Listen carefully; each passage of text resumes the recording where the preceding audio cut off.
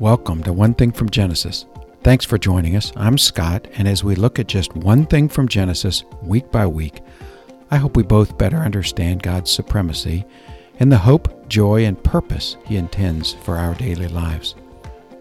God longs for a deep relationship with all people, and He's given us the Bible as the way to understand Him and what He wants to give us.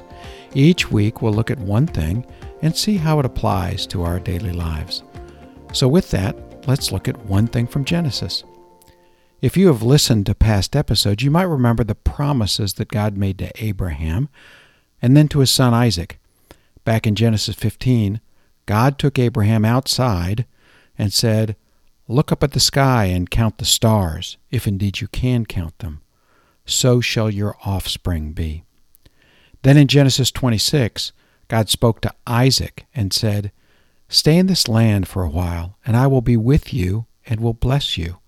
For to you and your descendants I will give these lands and will confirm the oath I swore to your father Abraham. I will make your descendants as numerous as the stars in the sky and give them all these lands, and through your offspring all nations on earth will be blessed." Why did God choose to speak to Abraham and Isaac? Like you and me, they had some good qualities, but like us, they had their failings. Neither was perfect, and yet God graciously chose them to serve in His story. Let me tell you about Isaac's son Jacob. We might ask why God would choose him as well.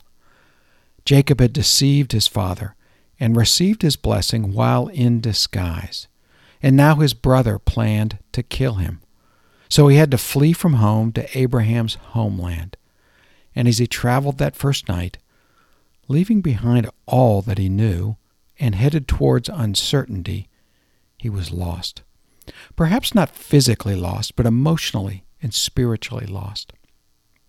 As darkness fell, he put his head on a stone to sleep for the night. And while he was sleeping, he had a dream in which he saw a stairway resting on the earth with its top reaching to heaven, and the angels of God were ascending and descending on that stairway. And then in Genesis 28, verses 13 and 14, we read this: "There above it stood the Lord, and He said, I am the Lord, the God of your father Abraham, and the God of Isaac. I will give you and your descendants the land on which you are lying. Your descendants will be like the dust of the earth, and you will spread out to the west and to the east, to the north and to the south. All peoples on earth will be blessed through you and your offspring." We don't know much about Jacob's faith prior to this, but I believe Jacob had an aha moment during that dream. You've had an aha moment, haven't you? That time in which you understand something that will change your life forever? It can be as simple as finding the balance to learn to ride a bike.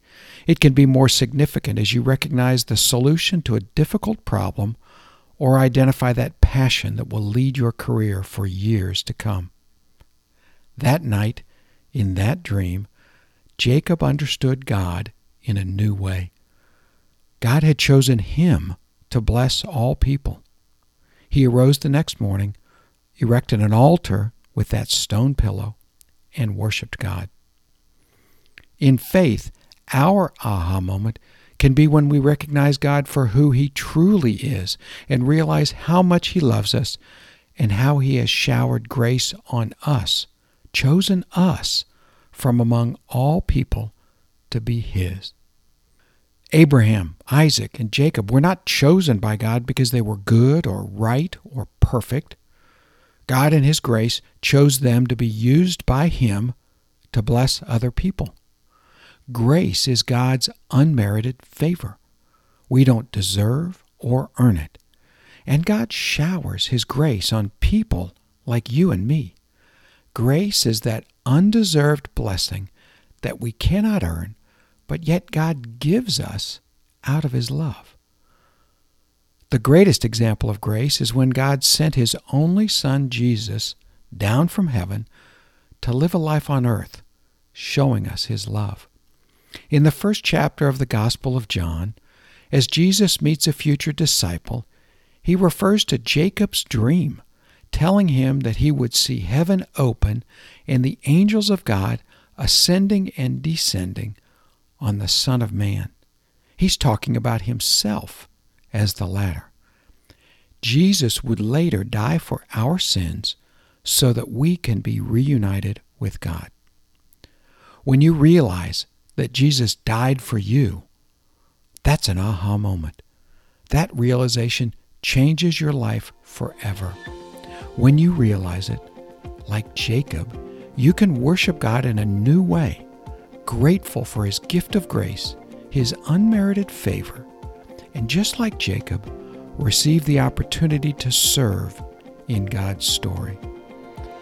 I hope these few thoughts about one thing from Genesis encourages you to dig deeper into the Bible. Until next week, here's hoping you'll find one more thing from Genesis.